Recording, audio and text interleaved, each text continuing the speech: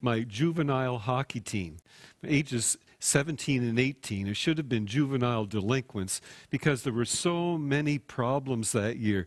Fights off the ice, which my father just hated. And then there was another father who thought he should do what my dad did. Dad was always breaking up these fights, and Dad was strong enough to hold one guy with each hand, but this other father wasn't, and he would get poked with a punch. And then I told you about my dad one time actually having to go onto the ice and stop my coach from going after the referee. Well, this other father decided he should try that when there was a little altercation on the ice one time. And he just slid on by the altercation. It was very embarrassing for the man. But he thought it was his responsibility. But I want you to know something. The Great Commission is the responsibility for every believer. However, the idea of making disciples, it can be awkward, it can be intimidating, and it seems like we don't know what to do, we don't know where or how to start. We believe that we have to have so much knowledge in order to do this. But today we're going to look at a conversation that Jesus had with someone, and I hope that this will dispel the fears or these beliefs that you have. See, when we study the life of Jesus and we look at his ministry, we see how passionately focused he was on people. And there are 40 recorded conversations in Scripture that he had with individuals. And in these conversations, he spoke truth into their lives. He knew the power of a conversation. And one good conversation with Jesus could just change everything about your life. And here's what a conversation is. It's defined as an intimate back and forth sharing of thoughts and ideas. And a great thing that we can learn from Jesus in our journey of discipleship is that he didn't just talk at people, but he actually listened to them. He asked them questions. And just because you have two people talking, it doesn't mean that you necessarily have a conversation. So there was no script, but he'd say the words that would free you and would speak life into you. So I hope you're with me in this, because I want to have more heartfelt conversations with people, conversations that matter and shift their eternities. It's okay to talk about the weather, it's okay to talk about sports and to talk about COVID-19, but there's something about a conversation that can shape somebody's life, and I want to be in on that. But a good conversation is a lost art in our culture today. You can turn on your TV or you can go to your social media account, and there's a lot of talking, but there's no real conversation. So it's up to us as the church to do what Jesus and the early church did, and that was to lead people to Jesus one conversation at a time. It's to know Jesus and to make him known. So I have a goal for you today. And it doesn't matter whether you've been a Christian for decades or maybe you're just a newborn baby in this whole faith thing. But I want to ask you, is it possible that we could be open to, that we could be ready for, that we could be passionate about heartfelt conversations, heartfelt one-at-a-time conversations? Because that's what we're called to do. So today we're going to actually walk through John chapter 4, which contains actually the longest recorded one-at-a-time conversation that Jesus had. And let's begin with verse 1. The Pharisees heard that Jesus was making and baptizing more followers than John, although in fact Jesus himself did not baptize people, but his followers did. So there was a little misinformation there. Jesus knew that the Pharisees had heard about him, so he left Galilee, which is the southern part of the country, and went back to Galilee. He left Judea, which is the southern part of the country, and went back to Galilee, which is in the north. But on the way, he had to go through Samaria. Now, a lot of people have different thinking on what that means, because this wasn't a normal cultural decision for a Jewish person to make. They would avoid Samaria at all costs. So maybe he woke up in the morning, he had a great prayer time with God, and from that he just felt this nudge that he was supposed to go through Samaria. We don't know what it was, but I do know this. 85 to 90% of those heartfelt conversations that I have with people, they weren't on my calendar. I had to go to Sobeys. I didn't want to go there, but I had to go there. Or I had to go to Swiss Chalet for their festive special. But you go and you run into somebody and you get into a conversation. The remaining 10 to 15% are the times when you wake up in the morning and you just know that you need to go and talk to a certain person. Either way, it's being open to one conversation at a time. So Jesus just keeps going. Verse 5, in Samaria, Jesus came to the town called Sychar, which is near the field Jacob gave to his son Joseph. Jacob's well was there, and Joseph was tired from his long trip, so he sat down beside the well, and it was about 12 o'clock noon. So very quickly we find out that being open to a one-at-a-time conversation probably means that it's going to be when or how or with whom, someone that we never thought it would be. Jesus is tired. He's worn out. He's hungry, and he wants to be alone. And why do we know that? Because he just sent 12 grown men on to the grocery store, which is big trouble because they're going to pick out items that aren't required. And he did that because he needed them to leave. He needed some time on his own.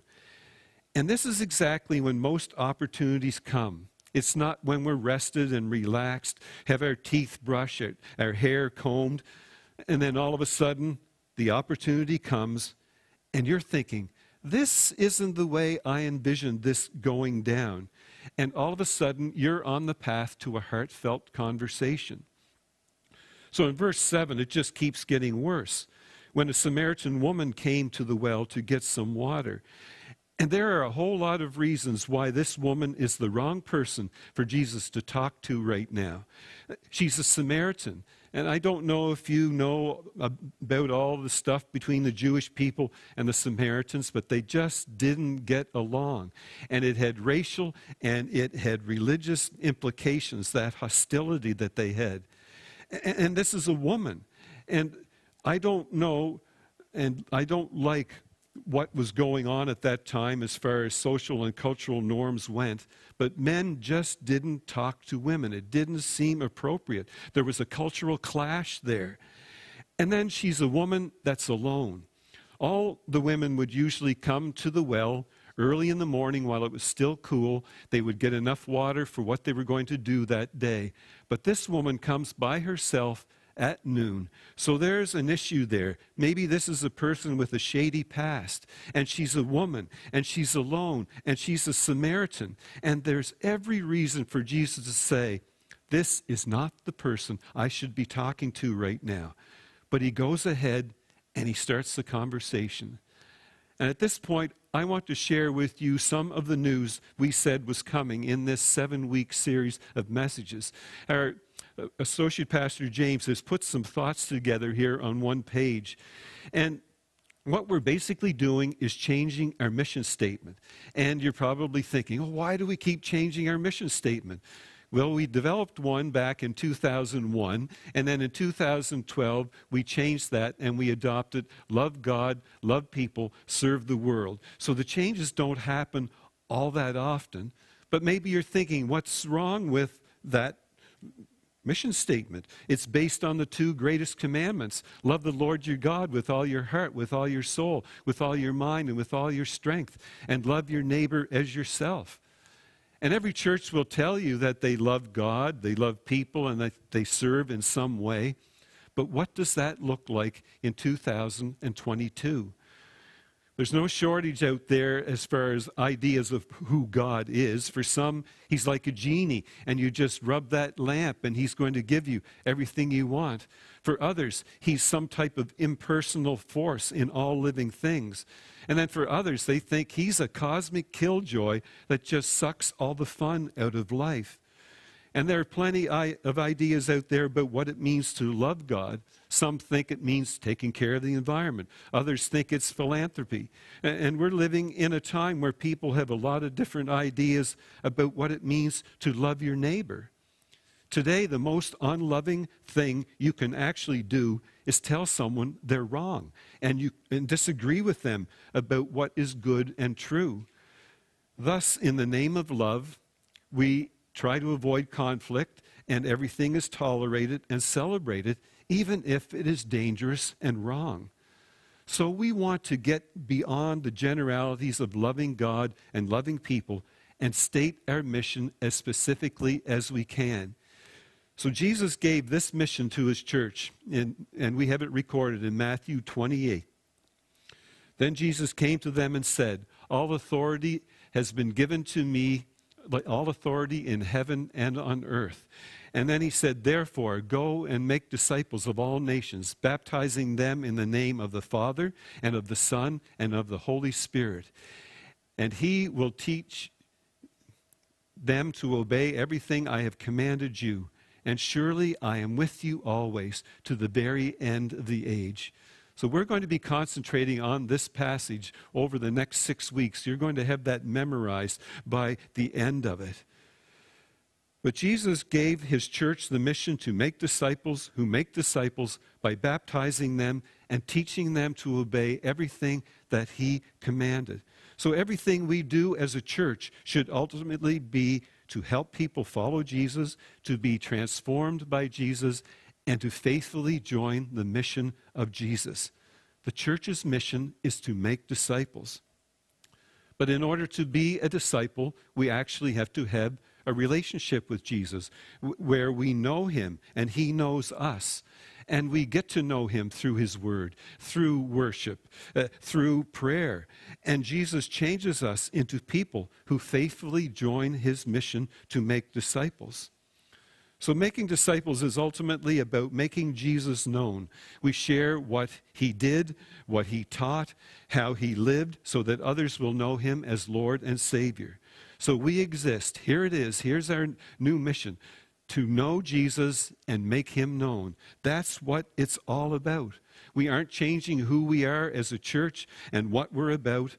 What we're doing is simply clarifying our mission even more so that we don't lose sight of what we are here for and what we're to do. We are Jesus' disciples who exist to make disciples by knowing him and making him known. And you know what I think? I think that the heartbeat of this church community is that we are pretty open to God working through us to make him known in our city. But maybe the problem is not that we aren't open, it's that we don't feel ready. And does that feel true? Do you think, well, what am I going to say? Or how are they going to react? I don't think I know enough. I don't feel I've been in this Christian game long enough. Or I'm not good at this. This isn't my spiritual gift. I want you to be ready. So we're going to continue to look at this conversation that Jesus initiated and see how to do this. So we pick up now in verse 7. When a Samaritan woman came to the well to get some water, Jesus said to her, "Please give me a drink." And this happened while Jesus' followers were in town buying some food. And the woman said, "I am surprised that you ask me for a drink, since you are a Jewish man and I am a Samaritan woman. Jewish people are not friends with Samaritans." So she's saying, "Come on, man, you know how this works." And Jesus said, "If you only knew the free gift of God and who it is that is asking you for water, you would have asked him, and he would have given you living water." And the woman said, "Sir, where will you get this living water? The well is very deep, and you have nothing to get water with." And she knows that this well is probably 20 meters deep. And she said, "I've been dumping buckets in it many times, and you have no bucket. You have no rope. I don't get it. Are you greater than Jacob our father, who gave us this well and drank from it himself, along with his sons and flocks?" And Jesus answered, "Everyone who drinks this water will be thirsty again, but whoever drinks the water I give will never be thirsty. The water I give will become a spring of water, gushing up inside that person, giving eternal life. So the first thing I want you to see in the life of Jesus that changed the way that I interact with people is that you actually have got to be present. The start of every life-changing conversation is being present. So I can just picture Jesus. He's sitting there at this well, and everyone leaves, and we know that back then everything revolved around the well. Life revolved around there. Gossip took place there. So Jesus is sitting there, he's watching, he's waiting, and he's probably asking the question, what are these people building their lives around? Like, what are they avoiding? What are they looking for? Now, today we have running water, so we don't have wells, but we do have wells. Every community has a well. And if you are present in someone's life, you can find out pretty quickly what they're building their life around. Some people will build it around the local gym. It changed them, and they want everybody to know about that. For others, they build their lives around the local bar. It's a place where they can go and be real and take the stress off. For others, it's social media. Some people, they're building everything around their children right now. But what are people building their life around? They may have a lot of things, but not have the one that will really satisfy forever. And it's just amazing when you take the time to be present, when you sit and when you just recognize and you think, everyone is thirsty, Lord. Show me the people that you need to have your presence in their lives. So in verse 15, the woman said to him, Sir, give me this water so I will never be thirsty again and will not have to come back here to get more water. So you're thinking, okay, she's on board, let's go. And Jesus told her, go get your husband and come back here. And the woman answered, I have no husband. And Jesus said to her, you are right to say you have no husband. Really, you have had 5 husbands, and the man you live with now is not your husband. You told the truth. Now, a couple of things pop out at me here. First of all, it seemed like we were doing great, and then Jesus brings up the men and gets us off track. And then the second thing is, what about these men? I wonder about them. Did they marry this woman and make promises? It's so easy to divorce. And did they divorce her because she couldn't cook or because she didn't measure up to them? Did they all just leave her? Or was she a prostitute? What's going on? And the reality is we don't know. But what we know and what Jesus saw by being present was that here's this woman. She's alone. She's thirsty, not just for water. And somehow God acts supernaturally to push this conversation to a totally different level. And there's a second thing that we're going to have to be ready for in these conversations, and that is we're going to have to be dependent and pray. And I'm constantly amazed at what God does supernaturally when you ask him to show up in a conversation. He starts to show you what these people are building their lives around. And you lean in and you say, God, I don't know what to do with this. I don't know what to say. I actually don't even know what I'm looking at here. And then something just comes to you, and you feel a bit foolish about saying it, but you look at them and you say this, and then their eyes light up, and they step back, and they go, how did you know that? Have you been listening to my conversations? And I respond, I don't know where it came from. When we join God in one-on-one conversations, you come to find out that you're not the first one joining this conversation. That conversation has already been going on, and you just actually come in a little late.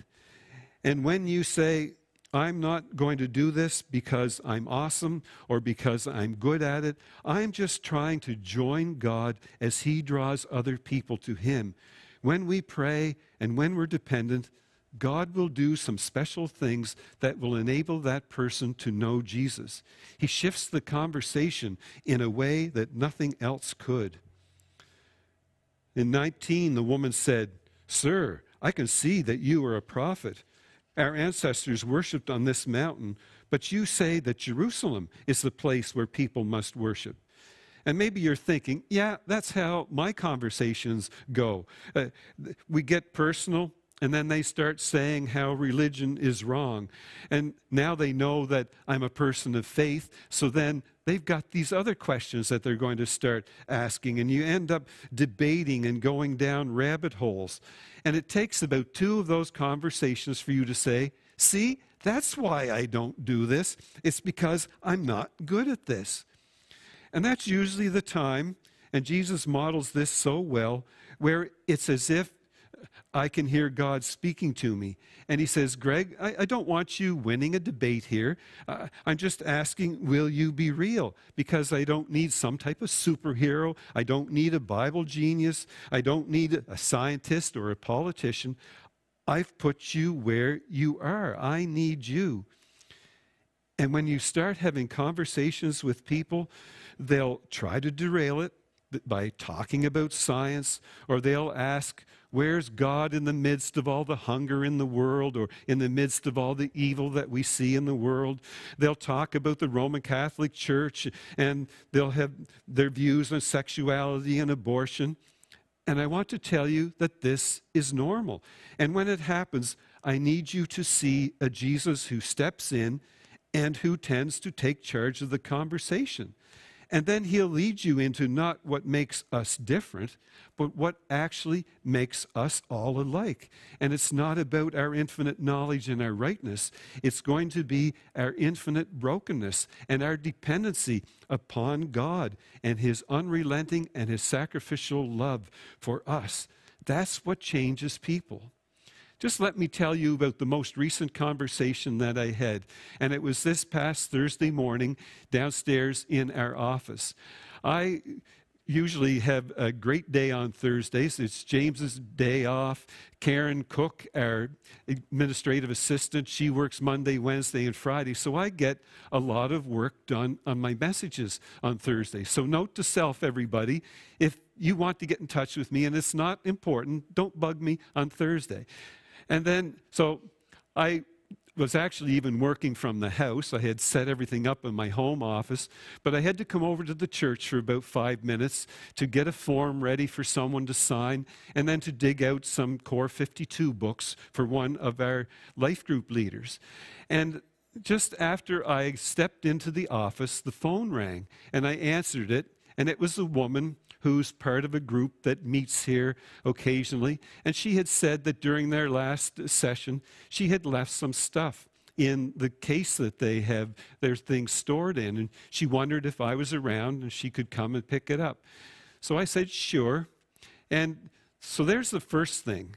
This woman has the only 5-minute window in the day to be able to contact me, and she gets me. And this woman is actually from the area I grew up in PEI. She's older than I am, but a couple of her sisters went to school with me. And after she arrives, she very quickly finds what she's looking for, and then we get into a conversation. And I start to push the spiritual thing a little bit. And she says, I know you're a pastor and all of that, but she had some negative things to say about God and about church. And immediately, I'm on the defensive and I'm thinking, okay, I've got to start giving some arguments here for God. But it's as if I had this sense of, no, don't do that. Just ask some questions and find out about her story. What is going on behind this negativity toward God? And I did that. I asked a couple of questions and she just took off. And she told me how she was the oldest of 8. And when she was 17, she left the island to go to school. And in her first semester, her father died of a heart attack. So she came back home. Her mother had a total mental breakdown. So this 17-year-old had to take care of all the arrangements of the funeral for her father. She had to deal with all the financial and legal things that had to be done. And then she had to look after her brothers and her sisters. And then I don't know where this came from, but I just said, and so now Actually, she said this first. She said, I don't know where I got the strength to do all of that. And that's when something just spoke to me, and I said, so the one who actually got through all of that is the one that you are now bitter at. And she looked at me. How did you know that? Is what she was thinking. And then as we talked some more, we both had tears in our eyes. Then the real conversation began. We've got to be genuine. We've got to be real. So Jesus continues in verse 21. And he said, believe me, woman, a time is coming when neither in Jerusalem nor on this mountain will you actually worship the Father. You Samaritans worship something you don't understand. We understand what we worship because salvation comes from the Jews. The time is coming when the true worshipers will worship the Father in spirit and truth. And that time is already here. You see, the Father too is actively seeking such people to worship him. God is spirit, and those who worship him must worship in spirit and truth. And I love the fourth thing. Sometimes as a church we can be ready to be present sometimes, and we can be dependent, and we can pray, and we can be genuine and real. But then, folks, we've got to get to the point where we're truthful. Because the day is coming and is here now where we're going to get past all this. And it will no longer be about where you worship, about what songs that you sing, what ethnicity you are, where you were born, even if it wasn't on Prince Edward Island, whether you're a man or a woman, or what denomination you are. A time is coming when you're going to have an actual relationship with the one who made you. And I want to tell you something. But the older I get, the more I want people to know the truth. And don't you? That's part of being real. And sometimes you freeze up because you look at the person and you look at what you don't know about theology and you're wondering, what if they ask? But I just want to bring you back to what is true in your soul. And I can give you a list of what's true in my soul. First of all, I can't look at the complexity of our universe and think that there isn't a master designer. And then I can't think that he would ever create this world without wanting to become one of us, to see him stepping into history and becoming a human being. I've seen his kindness. I've seen his compassion. I've seen what happens when he walks into a room. I've seen the changes that he can make in a marriage that nothing else can change. I know who he is, but do I know every little theological thing about him? I don't, but that's not necessary because I can tell you that he wants to be known as Father because as Jesus referred to him as Father. And I can tell you that he loves you and that he's crazy about you. And there may be some things that have happened in your life that he doesn't love, but he loves you. And because he's a good Father, he'll use it in you to bring about his purposes, and he'll turn it into something that you've never dreamed of. And I also want you to know that this conversation that we're having right now probably isn't an accident. He's got you on his radar. I might not have your name down in my daytimer or anything like that, but he has your name written, and he wants you to come to know him. So we have to make Jesus known. Verse 45, the woman said, I know that the Messiah is coming, and she puts Jesus off here. Messiah is the one called Christ. And when the Messiah comes, he will explain everything to us. And then Jesus said, I am he, I the one talking to you. So he's saying, I'm so right here. It's unbelievable, but I am that Messiah. See, when you are making Jesus known, sometimes people will put you off and they'll say, yeah, I need to deal with that sometime. And your response should be, why would you put this off? If you have a slight feeling that this is the most important decision for you to make, then don't put it off. And I'm just telling you that when you're open to conversations, no matter when they happen, no matter how they happen, and no matter who they are with, And we're ready to be present. We're ready to tackle it, not because we're awesome, but because we're dependent. When we're real and when we speak truth into people's lives, do you know what happens? You start watching God do some amazing things. When He will show up in those heartfelt conversations that we're having. And then you basically say, here we go again, God, let's do this. Some of you have been Christians for a long time, and you've been singing enough songs, you've heard enough theology, but you're not doing anything with it. And maybe you're saying, I don't see the power in all of this. But you know where the power is? The power is in having heartfelt conversations where you make Jesus known. And He's just waiting for you to have them with people. In 27, just then his followers came back from town and were surprised to see him talking with a woman. But none of them asked, what do you want? Or why are you talking with her? Then the woman left her water jar and went back to town. And she said to the people, come and see a man who told me everything I ever did. Do you think he might be the Christ? So the people left the town and went to see Jesus. So the woman at the well comes to know Jesus and then makes him known. Many of the Samaritans in that town believed in Jesus because of what the woman said. He told me everything I ever did. And when the Samaritans came to Jesus, they begged him to stay with them. So he stayed 2 more days, and many more believed because of the things he said.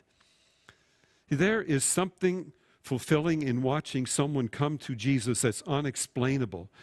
And he just says here in verse 35, you have a saying, 4 more months till harvest. But I tell you, open your eyes and look at the fields ready for the harvest now. Just work 4 more months. See, just keep going because there's something good that is going to come. Those fields out there, they are ripe with the harvest. There are people in your life right now that are longing for a heartfelt conversation. And the Spirit has already been at work. The Spirit has been tilling the soil, been preparing you and that person for that conversation. And now we've got to be open to it. We have to be ready for it. So friends, we've got to start walking with some passion about heartfelt conversations.